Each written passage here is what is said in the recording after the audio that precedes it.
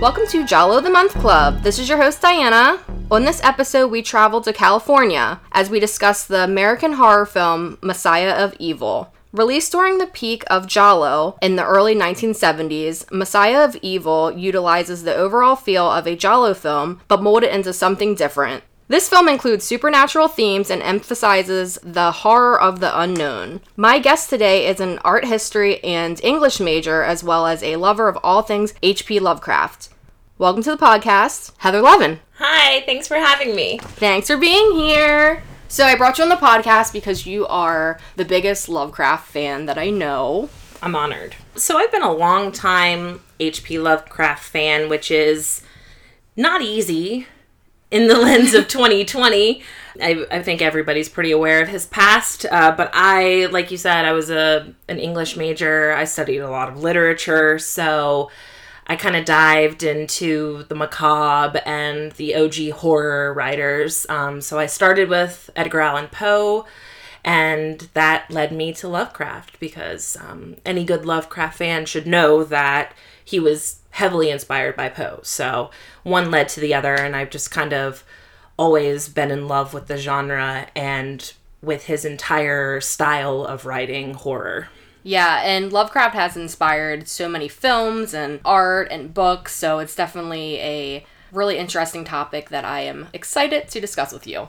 Yeah, I'm excited as well. I mean, a lot of people have conversations about him. Obviously, the elephant in the room is his racism and how it manifests in a lot of his writing, and there's really no denying it. I'm not going to be an apologist here. Right. That's not what I came here to talk about, but I do think it is worth mentioning and acknowledging that, yes, he does have a history of racism and bigotry, but I tend to kind of look at it from a wider lens and not try to focus on it as you would in this day and age. So you have to remember that he was alive and well in like the 1920s. Right. So he's problematic. This but is a century ago. We acknowledged it, and then now we can just move on and pretty much talk about it from an artist perspective. Exactly. And you'll always hear people say, you know, you need to be able to separate the art from the artist. And a lot of people really struggle with that concept. And in my experience, anytime racism is called into question, I tend to really look at the voices of marginalized people that are affected by it.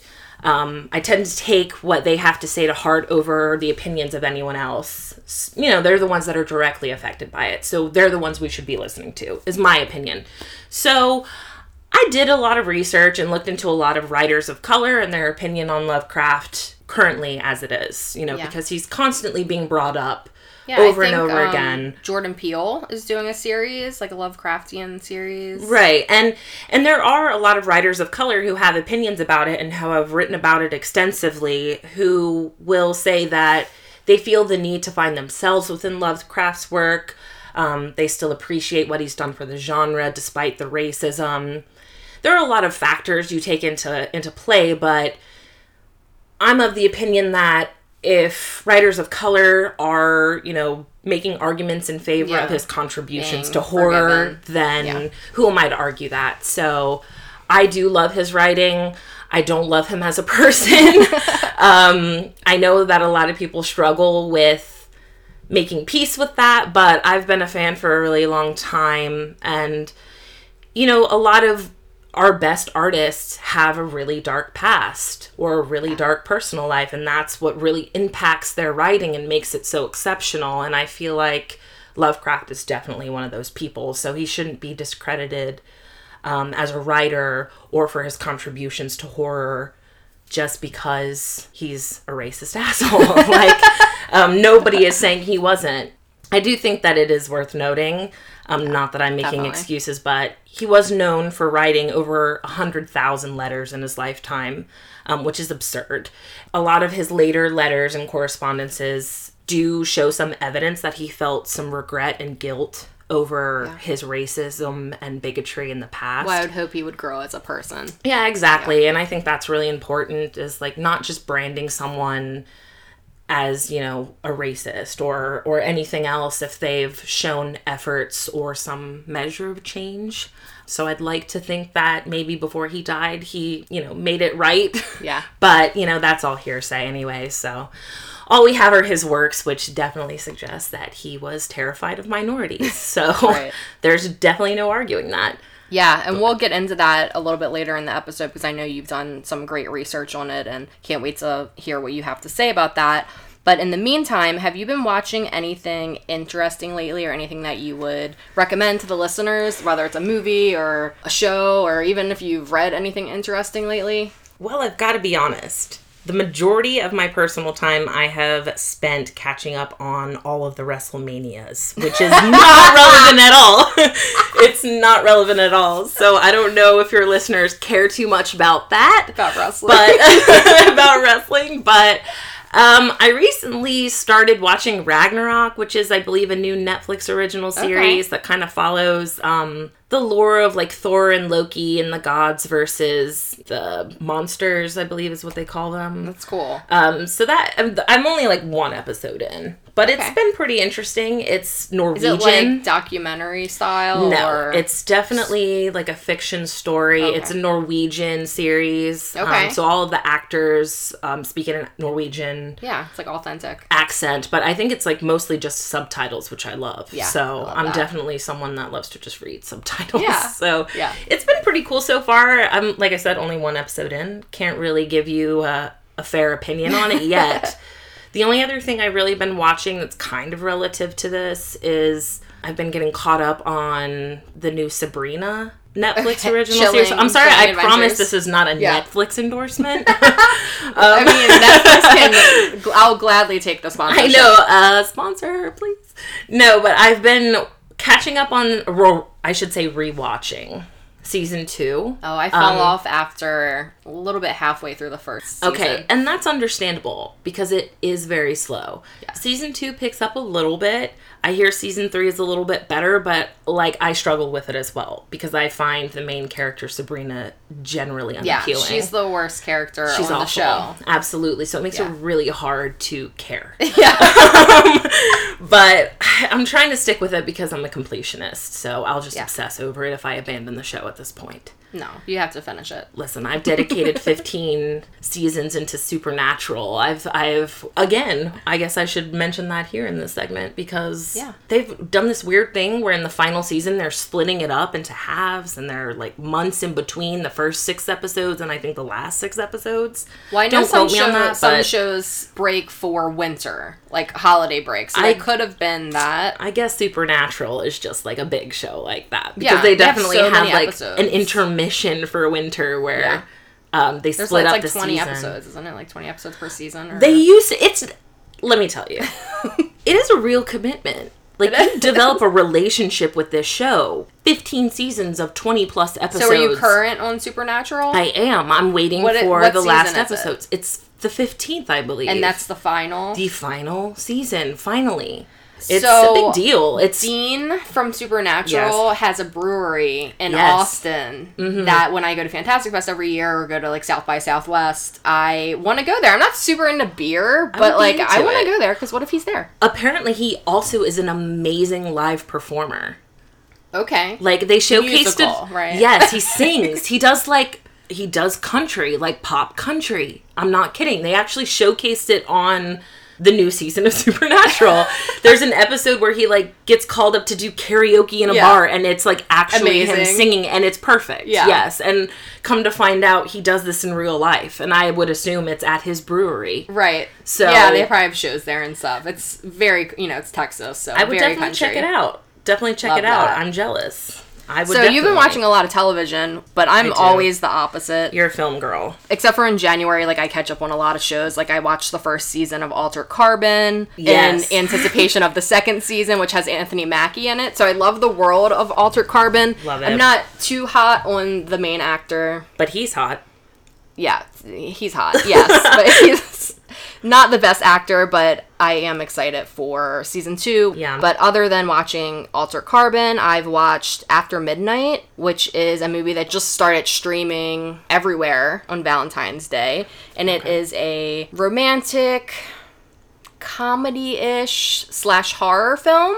Okay. It's I low- love a rom-com. it's I love low- a horror. Yeah, so it's Well, it's more a romantic drama with a little bit of comedy in it by Henry Zabrowski from Last Podcast on the Left. And he is chewing scenery. He's loving every second of it. Wow. But he's definitely the comedic relief in that one. Well, he's the comedic relief on their show, so it makes sense. But After Midnight, it's just a little, like, low-budget film by the team that made The Battery, which came out a few years ago. Okay, I'm not familiar with that. It's a low-budget, like, zombie film. Then I watched Dogs Don't Wear Pants, which is a Finnish film, a drama, about a man who goes to a dominatrix. Okay. She suffocates him to the point of dying.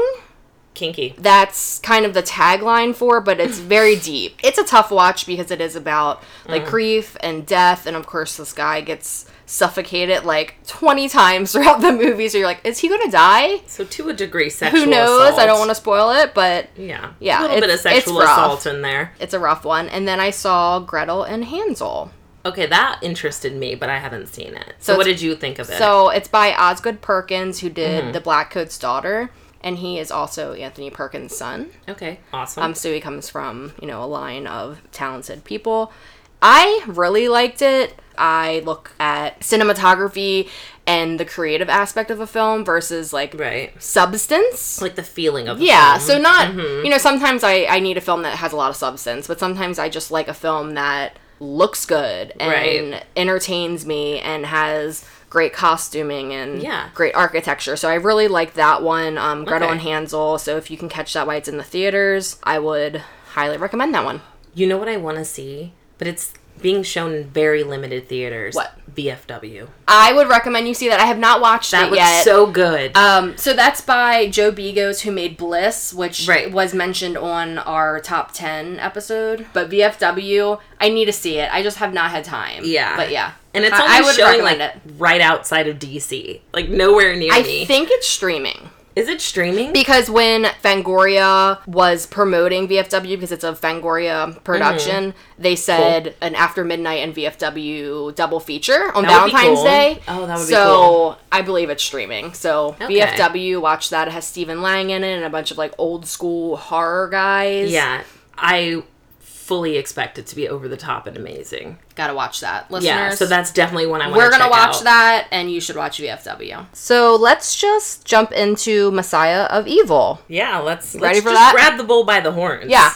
Was the version that you watched on Amazon Prime? Yes. And it looked like it was filmed underwater because it's the original. Yeah, it was standard definition. Yeah. Extremely hard to watch. It was straight from the 70s. It's a little tough to see on Amazon Prime. So Messiah of Evil follows a woman who travels to a remote coastal town in California to find her missing artist father. Upon arrival, she finds herself in a series of bizarre incidents and discovers that the townspeople are awaiting the return of someone they call the Dark Stranger, an evil being who returns every 100 years to cause havoc. Right.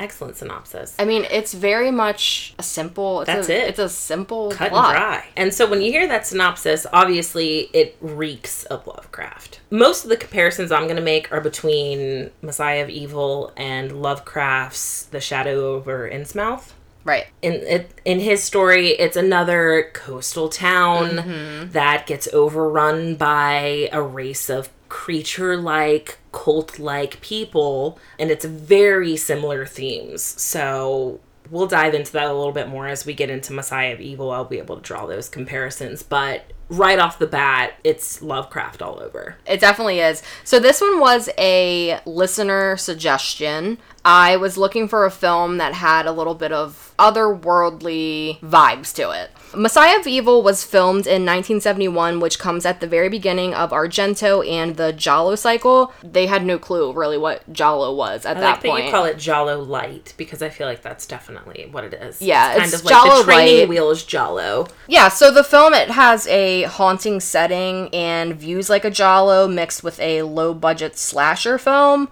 but there's really only one slasher kill, and it's like the first one where it's the girl and she slits the guy's throat, which is not a spoiler because it's the opening. And doesn't really matter. No. Although it's far from a typical Giallo film, it does have a female protagonist and centers around her quest as she searches for her missing father. And at its core, it's a cross between a zombie film and a supernatural terror film. Giallo light, I would agree with that. more supernatural. I would say it's also definitely a film that was kind of breaching the waters of the classic American nightmare era of film. Yeah. Because a lot of it was very much like dreamscape and the descent into madness and like the psychology of all of the terror that was happening all around them, which was also very prevalent in a lot of Lovecraft's works. I think that's kind of also important to note. Yeah, I think that had a lot to do with the setting, it being on Yeah. a coastal town, and it being in this crazy beach house that had a bed hanging from the ceiling and Yeah. murals everywhere. It gave it that dreamy feeling where you don't Yeah. know. I was fully expecting someone to come out of the wall. I didn't know what was going to happen. I kept expecting the drawings of the dead people. So the local townsfolk, I guess I should kind of just preface this with the local townsfolk are referred to as the dead people, and they're this undead cult basically that's waiting for the Dark Stranger to return after a 100 centennial absence. hiatus. Yeah. So this is like their centennial celebration where they expect this Dark Stranger to come into the town from the beach, I guess, because they're all waiting for him on the beach and doing these nightly bonfires and these moon rituals and weird pagan things, which is also very Lovecraft. Yes. All of these townspeople are described as being like very undead, zombie-like. And they're all wearing suits and they're all, very straight-laced, Right. conservative-looking clothing, which I think if you look at this in the lens of the 1970s Yeah. and all of the other films. They were doing like a Romero. Romero, exactly. Where it's like, it's supposed to be a social statement on consumerism. Yeah, Exactly. And like, they're all wearing suits and they're all just mindless zombies, man. And like, so there's a whole lot of that vibe. So the paintings that the crazy father did of these locals, Zombies, the dead. I kept expecting them to like walk out from one of the paintings. Yeah, oh yeah, absolutely. Fully expected it to just come out from the shadows. Like, I was waiting for some sort of jump scare, and then I had to constantly remind myself that they didn't do jump scares in the 70s, really. Yeah, I was expecting the same thing, but I love the set design. I thought that it was trippy. I loved how art was used as a visual motif. The camera work got a little bit crazy. I love the montage at the very end where it flashes through a whole bunch of scenes at the very, very end. Yes. I want to rewatch the film in a better quality, like just to see that scene. I was going to say the artistry definitely mirrored Arletty, the main character, her descent into madness. There was a direct correlation between like all the trippy art stuff that was happening and continuing to intensify as her descent into madness like went further and further and further. And the whole descent into madness theme that is what Lovecraft does. Yeah. And it's this film. But you mentioned Arletty, so I should probably talk about the cast. The cast is really small. So Arletty Long is the daughter, and she's the protagonist in this film, and she's played by Mariana Hill, who is still alive. Wow. And she was in a ton of horror movies in the 70s and the 80s. She was in this movie called The Baby, which I believe is on Shudder, so watch The Baby. And then we have Royal Dano as Joseph Long, who is her dad, the missing artist father that she comes to the town to look for. We have Michael Greer as Tom, who was just all around sketchy. This was weird. Why did she like him? Why does anybody like him? I don't know. Why did he have two bitches with him? Why was one of them underage? Maybe I was just saying, maybe underage. Why was she sleeping in bed with him? Her name is I don't know. Joy Bang. Okay. Tony with Charlie. an I. Yeah. Oh, is it Tony or Charlie? I don't remember. Tony or Charlie? I wrote Tony, but it might be Charlie because that sounds... I bet you that's right. I think probably it's Charlie with an I. Yeah, the underaged one. And then Anitra Ford as Laura. Laura, she was who's sassy. gorgeous. I liked her. She was gorgeous. Her and Arletty were both gorgeous, and I honestly got them confused a lot because they look very similar. I agree. And I couldn't really tell them apart in their scenes. And I was even thinking, like, maybe they should have put that girl in the main role because she was really good. Especially, like, sassy. The scene where she leaves and she's, like, in the truck with the guys. When the not vegan scene happens and he eats a rat. I was like, why? Awful. At least it wasn't a cat or a dog. But come on, guys. I do love that this film has those tropes, though. Like, the weird local that might be autistic. The gas station attendant. I was going to say the gas station attendant. That's totally just a trope, like the creepy gas station attendant. That's such a horror film trope. All of the good tropes. It had really good stunt jumpers, towards the end. That was amazing. They were just giving it all. I thought that was amazing too. They were coming in from every angle. But I'm glad you mentioned Laura and the scene where she was like running away in the truck because when she gets into that grocery store. Oh, yeah. That is my favorite scene. Probably my second favorite scene of the movie. It's creepy. It's really creepy. So, first of all, I'm vegan. So, oh, yeah, there's a lot of spoiler meat. alert. There's a lot of meat. Oh, my God, a lot. Like, spoiler alert, there is a scene where all of the undead townsfolk have gathered in this grocery store after hours and are just consuming raw meat. Yeah. And she happens upon them because she's trying to find help. Yeah. She's trying to leave. She's trying to leave this creepy-ass Tom dude who's there with an underage girl and is now trying to hit on a third girl. Which, rightfully so. This is why I like Laura. She was sassy. I liked her. She had the right idea. She wanted to leave. I support that. Yeah. She made a mistake, a fatal flaw, in trying to get help from the local townsfolk. She didn't realize they were all crazy zombies. But she wanders into this grocery store and sees them all feeding ravenously on raw meat. And then, only after standing there in horror for like a solid minute, does she decide to try to escape. And I'm like... And she, like, jumps, she's, like, pauses before she jumps the thing. And I'm like, just jump the thing! I know. So she's running from them, and there's just these kind of manic scenes where they're flashing from angle to angle of all these townsfolk, like, rushing in on her from aisle to aisle. And then, eventually, they all ascend on her and eat her alive. And it's amazing. It's a really cool scene. Great scene. One of the best scenes of the movie. Definitely one of the best deaths of the movie. I like Charlie's death in the movie theater. That's my favorite scene. And I've seen that shot before at Alamo Drafthouse. So before a movie plays at Alamo Drafthouse, they play this. It's like a warning, like, don't talk, text, or be disruptive, or... this will happen. And like, it's that scene. So it's that one. So it's like, don't talk during the movie though. Or zombies will eat you. That's such a niche zombie movie scene. I know. It's so fun. Like, who's going to understand that reference? As soon as I saw the movie theater and that girl, I was like, I have seen this scene before. That's how you know it's an iconic scene. Because visually, it's very... I wouldn't say iconic, but I would say for this film, it's like the most memorable visual of the film. It's really well done, especially when she's sitting there alone and they just slowly come in behind her. That creeps me out because I go to the movies all the time. I'm like, what if that happened to me? Although all the movie theaters that I go to, well, most of them, you have to walk up the stairs, so you're coming from the bottom so I can see everyone. Yes. Which now I might have to just strictly go to theaters like that. Because, old school theaters. Where they're just filing in behind you. And that was what was truly creepy about it, is it was like slowly they just kept like filling in around her and she had no idea until it was too late. I'm like, no! And I feel like it's really important to mention this about that scene. So she goes to this movie theater alone, which, why would you ever do that? I've never done that.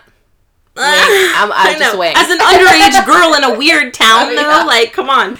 So I feel like it's really important to mention that the movie that she goes to see is Gone with the West, which... it's a movie from the 70s. Although on the marquee it said, kiss tomorrow goodbye, which is a metaphor, like, you're gonna die. Yeah, she's about to die. It's a bit of foreshadowing. Yeah. A bit of obvious foreshadowing. Very obvious. So, the cool thing about the actual movie, though, it's like a Western, and the whole point of Gone with the West, aka Kiss Tomorrow Goodbye, is that it's supposed to symbolize the cult's desire to spread their...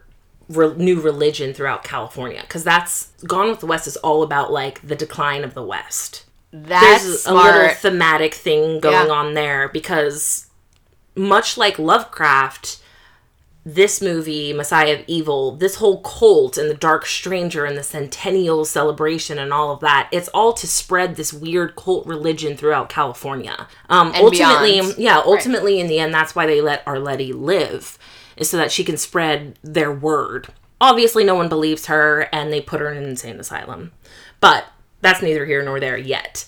But I thought it was cool, the parallels that they chose to show that film, knowing that they represented the same thing they were trying to accomplish in this film. It was really subtle, but I love those kinds of things, though. I love those kinds of references, those really subtle references that have like a lot of impact if you can see them. Yeah, and I think this film as a whole, it leaves a lot of questions, but I like those little nods of smart writing. This movie was released in 1973, and it was co-written and directed by a married couple. Odd, right? It's pretty cool. It's pretty cool. Willard Huck and Gloria Katz, they're a husband and wife team who directed Howard the Duck. Wouldn't have seen that coming. Wild. And they produced screenplays for American Graffiti and Indiana Jones and the Temple of Doom. Love it. And you'll love this. Gloria Katz, she has uncredited work polishing George Lucas's Star Wars script. I do love that. Including making Princess Leia more like a real person. I love that. Yeah. A strong feminist writer. Yeah. And also probably Jewish, basing.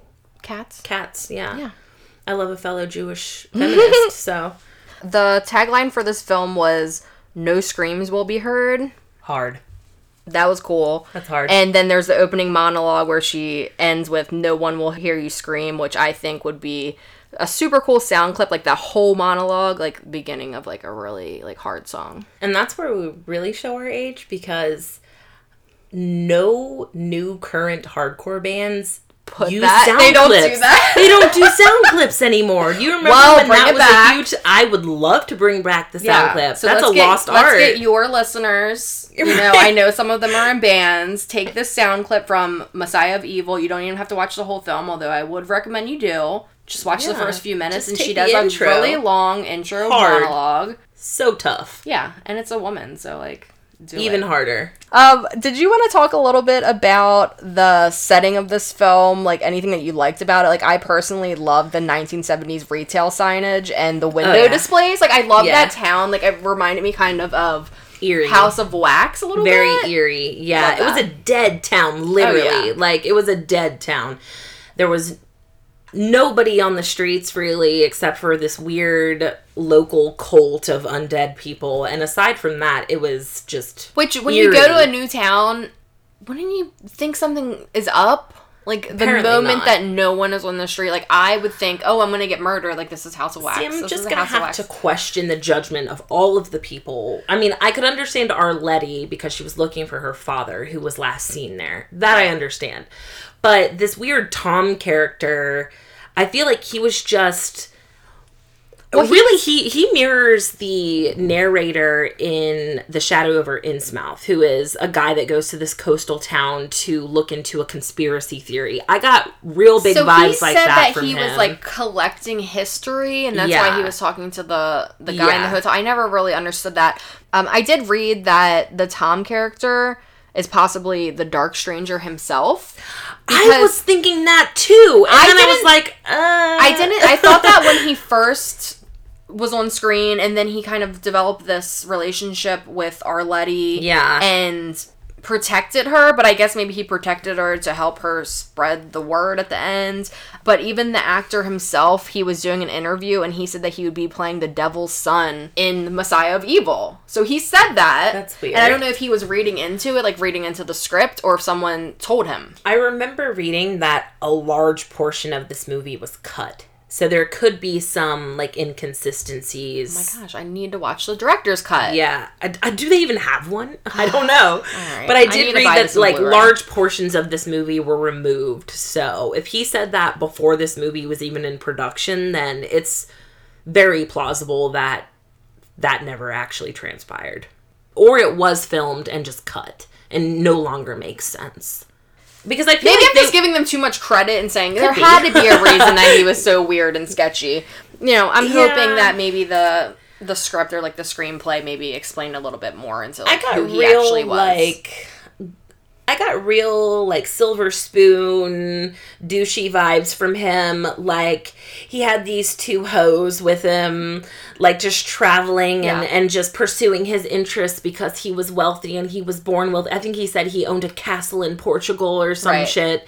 I got these just... And then one of the girls, like, calls him out on that. Yeah. She's like, I thought you were raised in the countryside. So there's this whole weird air of mystery about him that he was definitely trying to develop and instigate. And I'm sitting here just watching it thinking, like, so is this just entertainment to him? Or is there an ulterior motive? Yeah. And I don't know if maybe they were trying to go for that angle of him being the Dark Stranger or the Dark Stranger's son. Or, like, bringing... Ultimately, they were trying to sacrifice Arletty. Right. So I don't know if maybe it was his job to kind of, like, bring a sacrifice, and he had these two girls with him. I think and then he realized Arletty to... was the better option. I don't know. They kind of like, never really... fully developed his character. He, like, picked up these girls, like, you know, one at a time, like, thinking, you know, he would bring one of them, and then they kind of just tagged along, and then he's like, came across something better. I feel like the deaths of the two girls that were with him were supposed to be significant, even though it never really was hashed out. Like, I feel like this whole centennial thing of the Dark Stranger coming back was supposed to be some sort of a weird pagan ritual, right? Where, like, you had to have the deaths of the two girls and then the third sacrifice of the third girl in order to bring the Dark Stranger back. Is this Cabin in the Woods? I mean, we have all these archetypes, like, it's the virgin, exactly. The not jester, but, like, whatever the painted whore. There you go, that one. And then we get, well, I guess, like, the virgin will probably be Arletty, or the underage girl. I was thinking the underage girl, but then I'm like, no, then who's Arletty? Arletty is the afflicted protagonist, right? She's the one that's experiencing the madness, and obviously the one that has his affections because he's pursuing it. Makes the other girls jealous that he's pursuing her. So maybe he saw her as the prize, as the ultimate sacrifice to the Dark Stranger. I don't know. They never really go into this. There are a lot of I feel like they completely abandoned this part of the movie and the story. But they definitely could have taken it way more into the whole pagan ritual, like, weird culty vibe. The scene at the end that I wish that they lingered on a little bit longer is when she's up on the cliff and she's wearing the white dress. And they have her dressed up as the sacrifice. Right, but they just kind of casually mention it, like, oh, and they dressed me up in robes. Yeah, and it just, like, flashes as a sacrifice. And she has this beautiful, like, teased out curly The quality wasn't great, so I was like, is that her? And then after I looked back at some photos, I'm like, oh, that is her, but I, like, wish they would have lingered on that longer. Yeah, because they just casually mention, oh, and they were going to offer her up as a sacrifice. Yeah. And it's like, whoa, I want to know about this. Yes. Like, so far we've only seen them on the beach around bonfires, staring at the moon, waiting for the blood moon. Yeah. Which is supposed to be the harbinger of the Dark Stranger's return, right? Yeah. And we don't really get to hash out any of the cool, like, pagan cult-like themes in this movie. They didn't really develop them. I think they really just tried to rest on the laurels of it being a zombie thrasher during the height of zombie thrasher films. 10 deaths in this movie, and some of them were off screen, and they weren't really, like, ritualistic type deaths. No. They were, someone drowns, someone gets lit on fire, which that was cool. A main character drowns. Yeah. That was the most bizarre, inexplicable death of the entire film. And I think the dialogue was like, and Tom drowned. And I'm like, wait a minute, you're joking. You're joking. Tom was supposed to be an integral character, and he just drowns in the background. Yeah. I was like, what? Okay. Yeah. That's why I really feel like they just didn't know what to do with his character. No.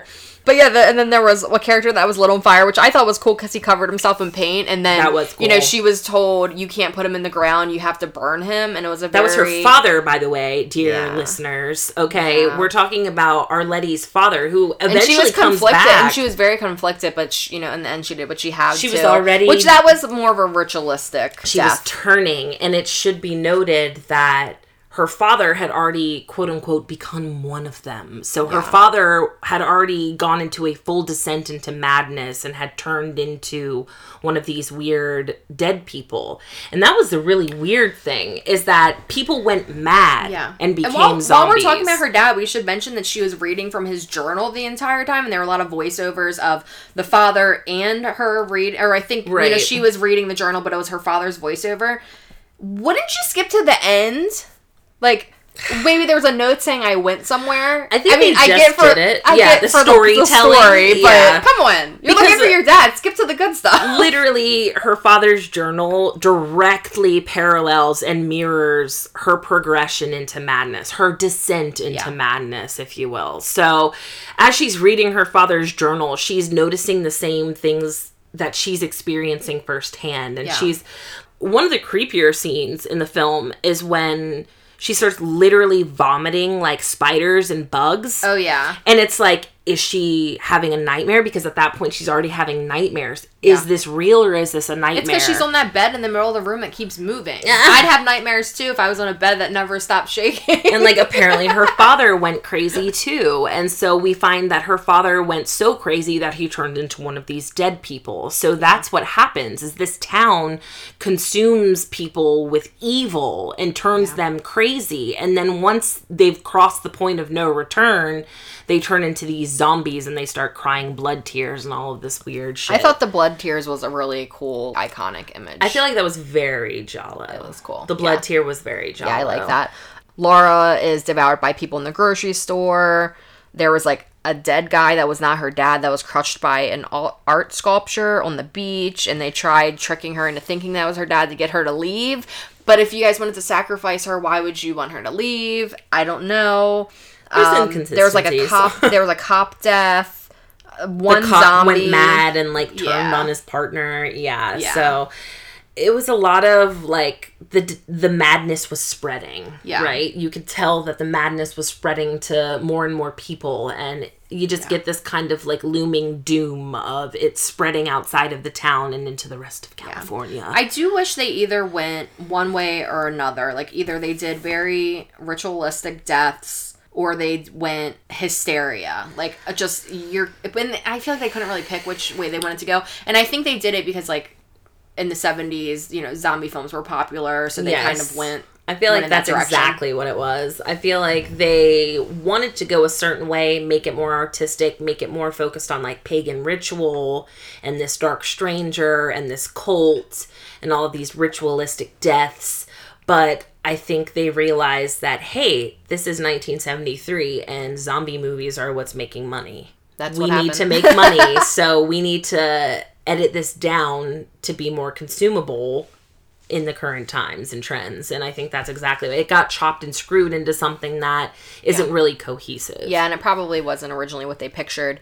It was filmed in 1971, which, as I mentioned, it was before, like, the height or the beginning of Argento's Giallo films and where, like, Giallo really became popular. But then it was released 2 years later, and it was released under a few different names. Dead People, Return of the Living Dead, which that was a bit problematic. The controversy. There's some controversy with that because they were trying to latch onto, like, the Living Dead. Yeah, they were definitely trying to, like, ride the coattails. They said that they weren't. They said they weren't, but there was, like, a lawsuit and that was years ago. Ultimately, they were not allowed to use that title for obvious reasons. Right, which they shouldn't have. Messiah of Evil is perfectly fine for this Lovecraftian film. Right. Then there was Revenge of the Screaming Dead, which they don't really scream, so I don't know about that. And then The Second Coming, which... the Second Coming makes sense because it was the second coming of the Dark Stranger, but if they went with that title, I would have absolutely expected them to go more towards, like, the weird ritualistic pagan aspect of it instead of the zombie aspect. Yeah, it was definitely on the nose, so I'm glad they did Messiah of Evil. And this film has been on my radar for a really long time, so I had it in my Letterboxd watch list for a very long time, and then when I was looking for films with this theme, and this one was thrown out, I'm like, heck yeah, I'm gonna watch this. Yeah. And I know that it's not typical Giallo, but I appreciate what it was, and I'm glad that I watched it. And although it has, like, a very strange, convoluted plot, and a lot of questions at the end, I think that my movie watching is, elevated from seeing this film. Yeah, I mean, it's like I said, it's an hour and a half. You're not really losing much of your time. It kind of allows you to be more well-developed in your experience as a viewer. So. I agree. Yeah, and then it was on that, 100 best horror movies, and I love looking at those lists because a lot of key horror films sometimes get overlooked, so I think that, this was one of them. There was some decent cinematography. Like, there were some shots that were memorable, like the theater scene. And the colors, there were definitely some scenes where the colors were very strong and suggestive. Oh, yeah, and definitely. Had that nice art feel. So, like when you say Giallo light, that's absolutely accurate. Because you get, a teasing of, classic Giallo that you love. But you see that they're, it's still in its inception, and they're still trying to work out the kinks. They still haven't found, their narrative voice, their style. So this is really, a film for Giallo fans where it's, you watch it, and you can see kind of the inception of the style and the canon. And you see all of the growing pains in these early films where they're, struggling to hone in on a story and stick with one aspect of the plot. They're clearly all over the place with this. Is it a zombie film? Is it a cult pagan film? Is it ritualistic? Is it a dreamscape? And they're trying to pack all of these different really sensationalized and trendy aspects of film at the time, especially horror film, and trying to pack it all into this one B-rated movie. And I think it was because they wanted to get attention. Yeah. Because they were in their inception of their style. And I think, you have to go through the growing pains of film like this to be able to appreciate, Suspiria and, classics that have stood the test of time. And I appreciate watching films like this because having seen a lot of Giallo films and, of course, having this podcast and watching at least one of them per month, I do get tired of watching the same, it's a black glove killer and the protagonist is a man and it gets repetitive after a while, so I think that films like this, you gotta break it up a little bit, revisit the early stuff to really appreciate the later stuff. The theme of this film is less Giallo, but more Lovecraftian. It is American Nightmare, dreamscape, very bizarre and otherworldly. Yeah, this is what Lovecraft did best. So it's very accurate to call this more of a Lovecraftian theme than your stereotypical Giallo. The main character, the entire film basically follows her descent into madness, which was Lovecraft's main theme. Yeah, and if you're not familiar with it, listeners, Lovecraftian horror is a subgenre of horror fiction that emphasizes the cosmic horror of the unknown more than gore or other elements of shock. Right. And it's named after the American author H.P. Lovecraft. Right, so it was more about describing otherwise very realistic scenes and happenings in a surreal, terrifying way. That would be more of a psychological horror. So this is really the inception of thriller horror or psych horror. It's not like a slasher film. It's not a traditional zombie film. It definitely follows more in line with psychological horror. Yeah. And like you said, American Nightmare, Dreamscape. This was all stuff that H.P. Lovecraft put on the map.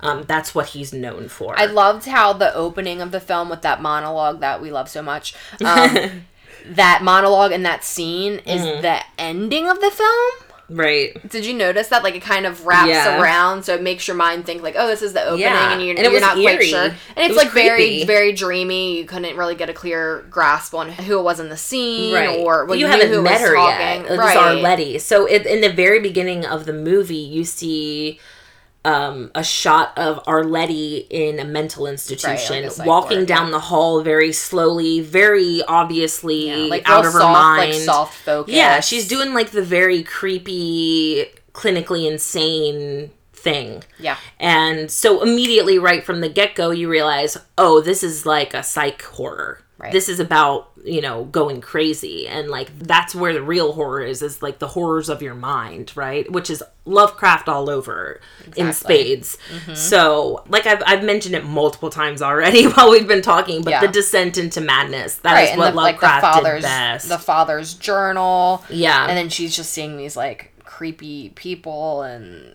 it just keeps building and building and building. And even, like, the art in the house, it's like you kind of see, like, one mural that's a little bit creepy, but then, like, it's just more art that's causing her to slowly go mad.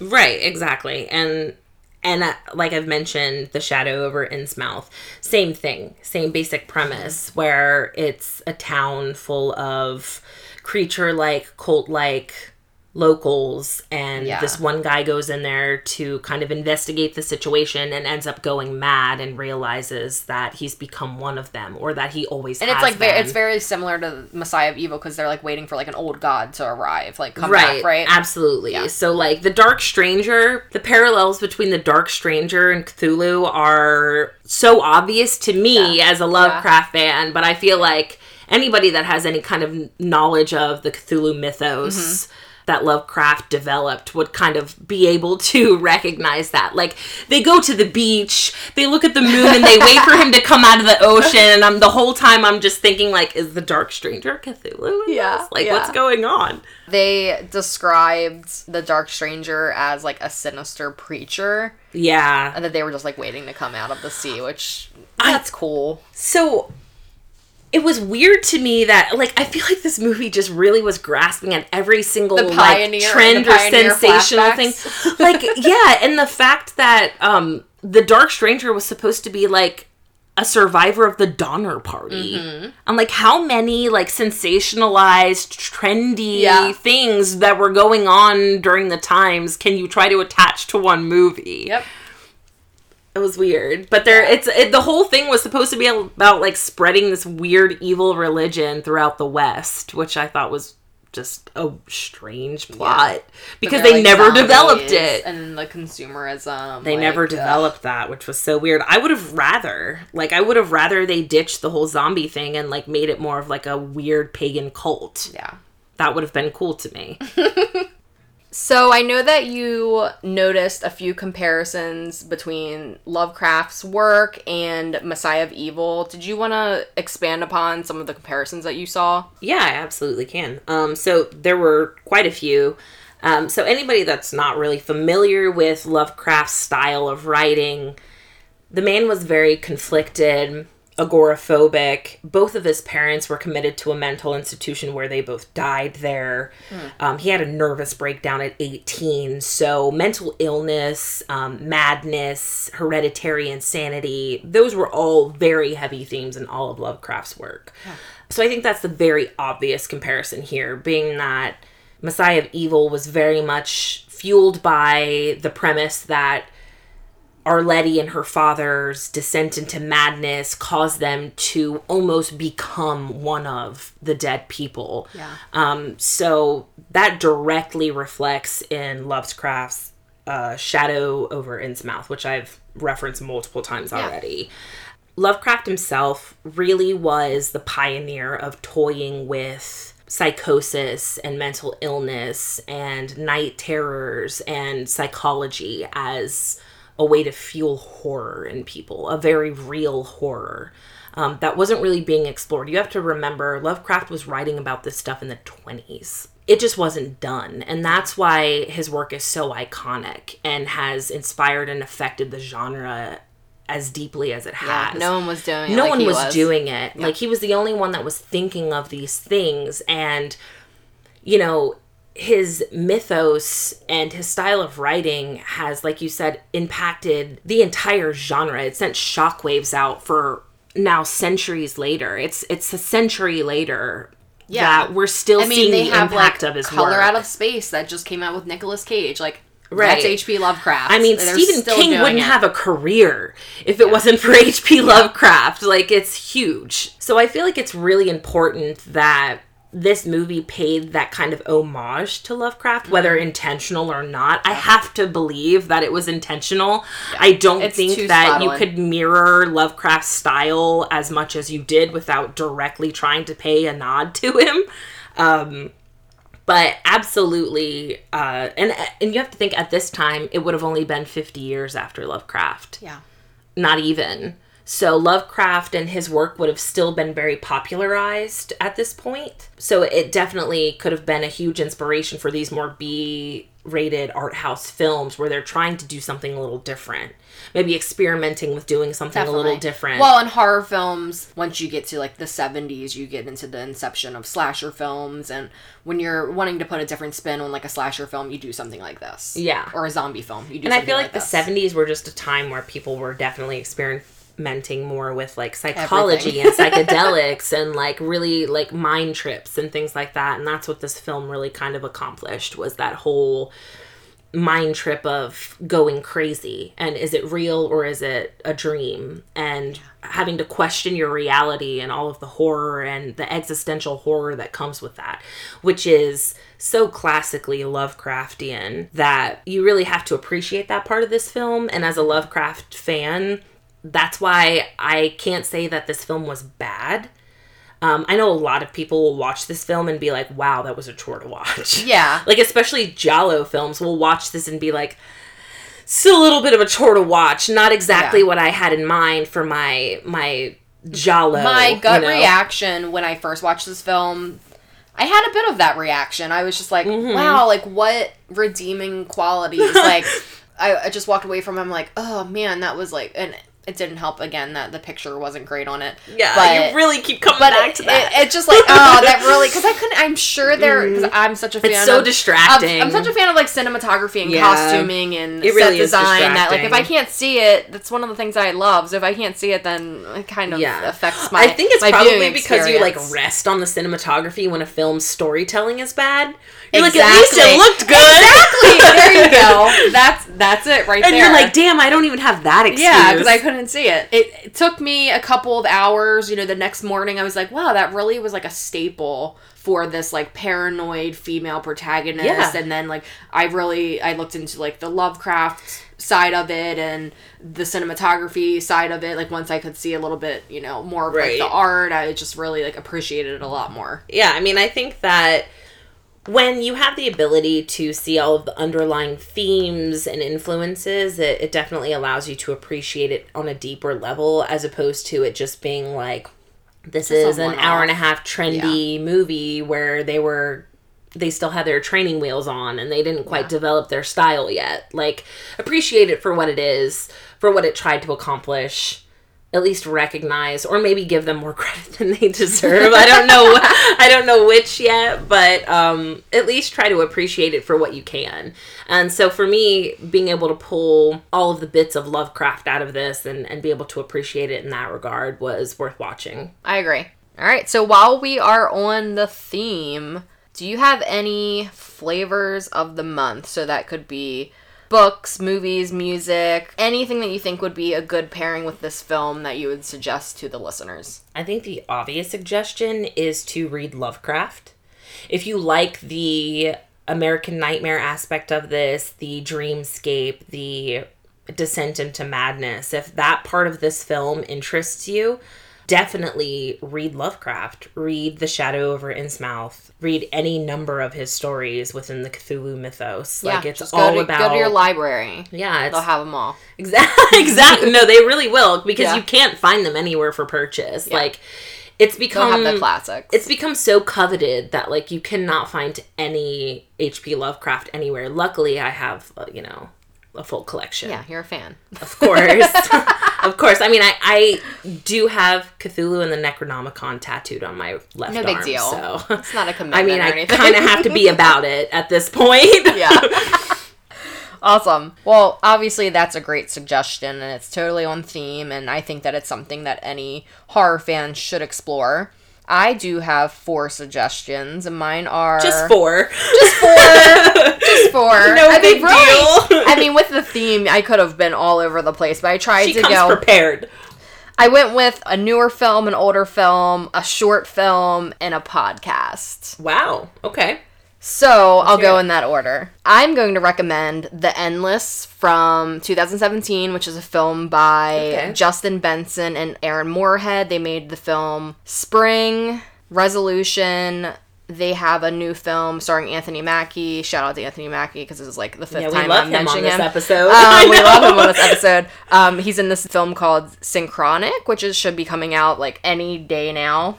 So it is an American science fiction horror film about these two brothers that were in a cult. They left, and then they get a videotape, this mysterious videotape that makes them go back to the cult. And it has very bizarre incidents and very, like, Lovecraftian. I believe it's on Netflix. I could be mistaken, but just search The Endless wherever you stream. Down so I can check it out. I'll give it to you. The Endless, and that's a cool one. And then I have John Carpenter's The Fog from 1980. Oh, of course. The town just felt very similar. Absolutely. Fear of the unknown. Exactly. Yeah. So it gave me those vibes, and that's a classic. You have to see that. John Carpenter's The Fog. My third recommendation is from 2016. There was this anthology horror film called Holidays. The overall film is not great, so you can fast forward to my suggestion, which is the Father's Day segment. Okay. And it stars Jocelyn Donahue, who was in House of the Devil. I don't really know how to explain it, but it's like very heartfelt, very like slow burn journey. We love a slow burn. Jocelyn Donahue plays this daughter who receives a cassette tape and a cassette player in the mail with recordings from her father, her deceased father, and she listens to them, and there are instructions of her to go to this abandoned town. It's like Salton Sea. Like the Salton Sea. It's like a town in the Salton Sea, and she's walking through it. It's just really pulled at my heartstrings. Okay. But it is a horror short, so it's from Holidays 2016, which I think is on Netflix. So this film again. Is going to confuse me emotionally. So is that what you're saying? So Holidays is an anthology film that has different segments of different holidays throughout the year. And the Father's Day one that I just suggested and the New Year's Eve segment are the best ones. Okay. So watch those two. Just those. I would highly recommend. I mean, if you like torture, watch the Kevin Smith one, because that one is the worst one, and it's Halloween. Oh, man. Like, how do you ruin Halloween? You had so much potential squandered. That was so bad. I did think of another suggestion. Although I feel like if you haven't watched this, why are you listening to this podcast? But if you want the ultimate classic descent into madness experience, The Shining. Yeah, or Jacob's Ladder. Yeah, you have to watch The Shining. Is there a better descent into madness? I don't think so. That's a good pairing. Yeah. Definitely. And then my last one, you touched upon this briefly a few minutes ago when you mentioned the Donner Party. Oh. I am recommending Last Podcast on the Left, episodes 331 and 332 on the Donner Party. And this is the second plug we've done for Henry Zebrowski and the Last Podcast on the Left. I swear we are not being sponsored. No, we're not sponsored by Netflix. They don't Anthony know Mackie who we are. Or Henry Zebrowski. No, they've never acknowledged our existence, but you know, we appreciate a good podcast on history. On a subject we enjoy.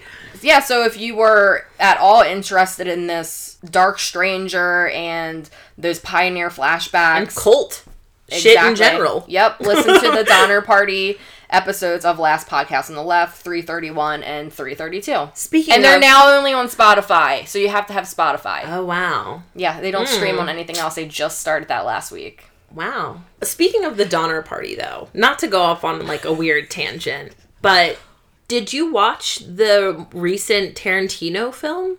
Yes. Okay. Once Upon a Time in Hollywood. Yes. With Brad Pitt and Leo. Yeah. Brad Pitt was the best part of that movie. I feel like he honestly, once he got out of the whole heartthrob era of his acting, he really just like shined. He's a fantastic actor that just happens to be incredibly good looking. Right. Absolutely. Like talented all over. Physically, acting wise, I'm sure he's an impressive lover and husband. I would love to know. I know.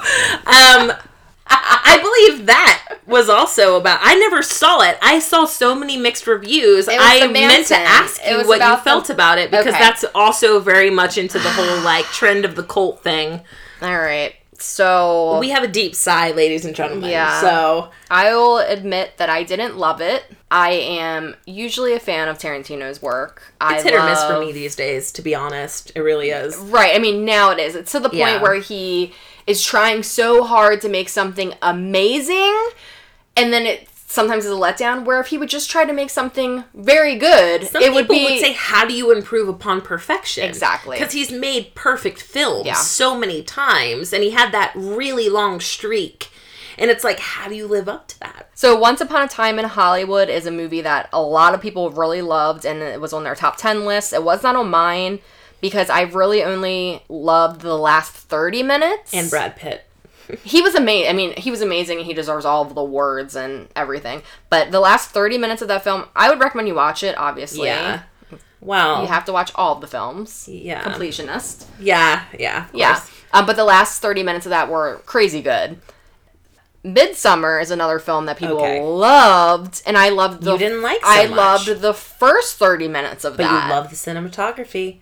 Cinematography was good, but it was so repetitive from Hereditary. Yeah, but it definitely was one of those. It was definitely and one Florence of those. Pugh was amazing. So you get these like amazing performances in these movies where I only like the beginning or only like the a weird solidarity with your fellow upturned nose sister kind of thing going on. Florence I mean, Pugh's she's nose. adorable, right? She's adorable. She was very relatable. Anxiety is huge these days, so it's very relatable content. We get it. But I feel like the cinematography definitely... First of all, I liked it. I loved that brand. I was just expecting horror. so much from it, though. And you have high expectations because you were coming off Hereditary. Yeah. It's also A24, so... Yeah. It's okay. Lighthouse was my favorite film of the year. You have to admit, it had some of the best shots. Like, the triangular yellow building. Mm-hmm. Like, the shots, the landscapes, like, the costumes were amazing. So even when the film itself fell short, you could just look at it and be entertained. Definitely. Speaking of Once Upon a Time in Hollywood, in the last 30 minutes, the last act of that film includes an actress named Lorenza Izzo. Okay. Which I don't know if you've seen anything that she's been in, but she was in Eli Roth's The Green Inferno. I've seen that. Knock Knock with Keanu Reeves. And she's somewhat of a horror staple. She's a beautiful Chilean actress. She is in Once Upon a Time in Hollywood. Okay. As Leonardo DiCaprio's girlfriend. She plays some fictitious actress in that film. Right. But she is like the best part of that movie. And she's just a goddess. And she's also in the New Year's Eve segment of Holidays. Oh, we come full circle. Full circle. Full circle. Well, on that note, is there anything that you wanted to promote or plug? Where can the listeners find you? I generally tend to stay out of media in general as far as putting out my creative genius. I do really nerdy things like ramen, and vegan food. Well, I'm vegan, yes, as I've mentioned. I try not to put that at the forefront of my personality, but it's just a diet. It's a lifestyle and also a diet, but I tend to be a lot more extreme than most people because I do keto as well, for medical reasons. Very strict. Yeah, it's a very strict, disciplined diet, but I like to really push myself and test the limits of my discipline. It's really, honestly, it's great for a lot of things. One of my medical physicians actually suggested it to me like almost 6 years ago to help treat a condition that birth control was not helping. Yeah, it's weird because it's like... And you'll feel better. It was never intended to be like a weight loss diet or a fad diet. It was originally developed in the 70s to treat like epilepsy and diabetes. It just happened to be that rapid weight loss was a result of it as well. So I do vegan keto now, which is possible. It's just very restrictive. So you have to be very disciplined. But like I said, like I kind of get off on that. I like testing the limits of my discipline and like sticking to a routine and like meal prep and being I'm a Virgo, if you guys care at all about astrology. So it's definitely my personality to just over plan and structure everything to all hell. It's something that has been proven to help with cell effigy and cell regrowth. They're testing it in Alzheimer's patients and like with a lot of different mental illnesses that focus more on like psychosis and hallucinations and things like that. And it's been proven really Full circle well for this film. I know, right? Mental illness. It's really, though, it's been like all of the tests have proven like tremendous benefits to combining intermittent fasting with a high fat, low carb diet. A lot of patients who have like very serious mental illness like schizophrenia, where they're experiencing psychosis and hallucinations on a regular basis, have noticed like a complete reversal of symptoms without medication just from diet alone. So I'll continue to do it. But if anybody is interested in veganism or, ketosis, I do have like a dedicated Instagram account where I will post like my meals and like snacks and just like little things. Yeah, like sometimes you'll try out a product, and if it's not good, like I'm really trying to get those sponsorships. Yeah, I'm really trying to get those sponsorships because listen, keto is so popular now that all of the snacks are so expensive. Yeah. I really want to get a sponsorship, but it's at That Vegan Keto Life on Instagram if you want to follow it. Yeah, I'll plug that. And then if you get a bunch of followers from this, then that'll help you maybe get a sponsor. Maybe get that sponsorship so I can get free snacks. But I will note your handle in the episode description so everyone will have super easy access. Is there anything else that you wanted to promote while you're here? The only other cool thing I do is my boyfriend and I, since the beginning of our relationship, have just kind of been obsessed with ramen. So ramen noodles, guys. Yeah, ramen, like traditional Japanese ramen. Yeah. I, of course, get vegan ramen. He prefers a traditional tonkatsu. Yeah. But we have made it like our life's work. We've made it our life's work to like check out all of the ramen spots in the Northeast, basically. And you rate them. And we rate them. Super cool. Like I have a hashtag Neverending Ramen Quest on Instagram. I've thought about making it a blog because like apparently it's a sensation on Reddit. I don't post about it, but my boyfriend posts about our endeavors on Reddit, and it's pretty well received. So who knows? Maybe a blog would be something worth doing if I had the time. Yeah. Yeah, no, it's cool. We basically just do our research. We have this list of ramen spots that we go to. I think in total we've hit over 20 in like 6 months. In the year 2020 alone, which has been less than 2 months, we've hit like 8 new spots. So, and I'm always posting photos of it. So if you're interested in vegan food and you want to know where to get good vegan ramen, if you have any suggestions of amazing ramen places, just send them over. You can always follow me and make suggestions, and we'll always add it to the list. We don't call it the Never-Ending Ramen Quest for nothing. Yeah. Eventually we're going to end up in Japan, but that's the only other cool thing I do. And then aside from that, just to plug my friend's podcast, The Mandate, which is affiliated with Cinepunks. We love Cinepunks. Yeah, we love friends. Cinepunks. We're friends of their podcast. They're friends of our podcast. Yeah, and it's always cool to support like local small podcasts, especially within the same kind of realm. I've been a guest on that podcast with him twice now. So if you are interested in listening to me ramble about movies, you can check out the episodes I've been a guest on. One was The Meg, which was ridiculous. And it's a cool concept. Like, you guys speak about a film and, like, what your opinion is before you watch it. Right. And then you film, and then you record immediately after with what your reaction is. So in stark contrast to this podcast, there is absolutely no preparation. Yeah, I give my guests some time to prepare for the podcast. Mandate, there's no preparation. It's the entire basis of it is basically just like a shoot from the hip improv kind of podcast about whatever is currently out in theaters. Big fans of Cinepunks, and Liam of Cinepunks is a big fan of Jello of the Month Club, and which is awesome. Vice versa. Like, it's all love within also in the hardcore scene. Yeah, all love within like hardcore scene / horror fan / podcasters. There's a lot of overlap. You'd be surprised. There is. We love our hobbies. You can follow Jello of the Month Club on Twitter and Instagram at Jalo Club. You can follow myself, Diana, on Twitter, Instagram, and Letterboxd at DianaNK. Our logo design is by Vegan Patches on Instagram. You can find Matt's Etsy shop at Retirement Funds. Our theme music is by musician Dream Division. You can find Dream Division's music on Instagram at Dream Division Music and on Bandcamp at dreamdivision.bandcamp.com. I would love it if you went on Apple Podcasts or Spotify or Stitcher, wherever you listen to this podcast, and leave Jello the Month Club a glowing review. It helps promote the podcast and get it out there to more Jalo fans, more horror fans, spreads the word of this little podcast. And shout out to Diana for getting a little feature on the Fangoria. Oh yeah, so Jalo the Month Club was on Fangoria.com a few weeks ago, which was super cool.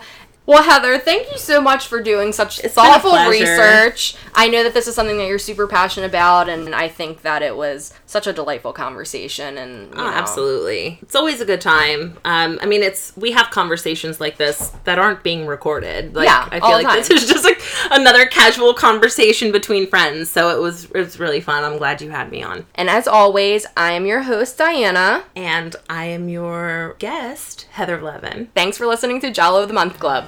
Ciao!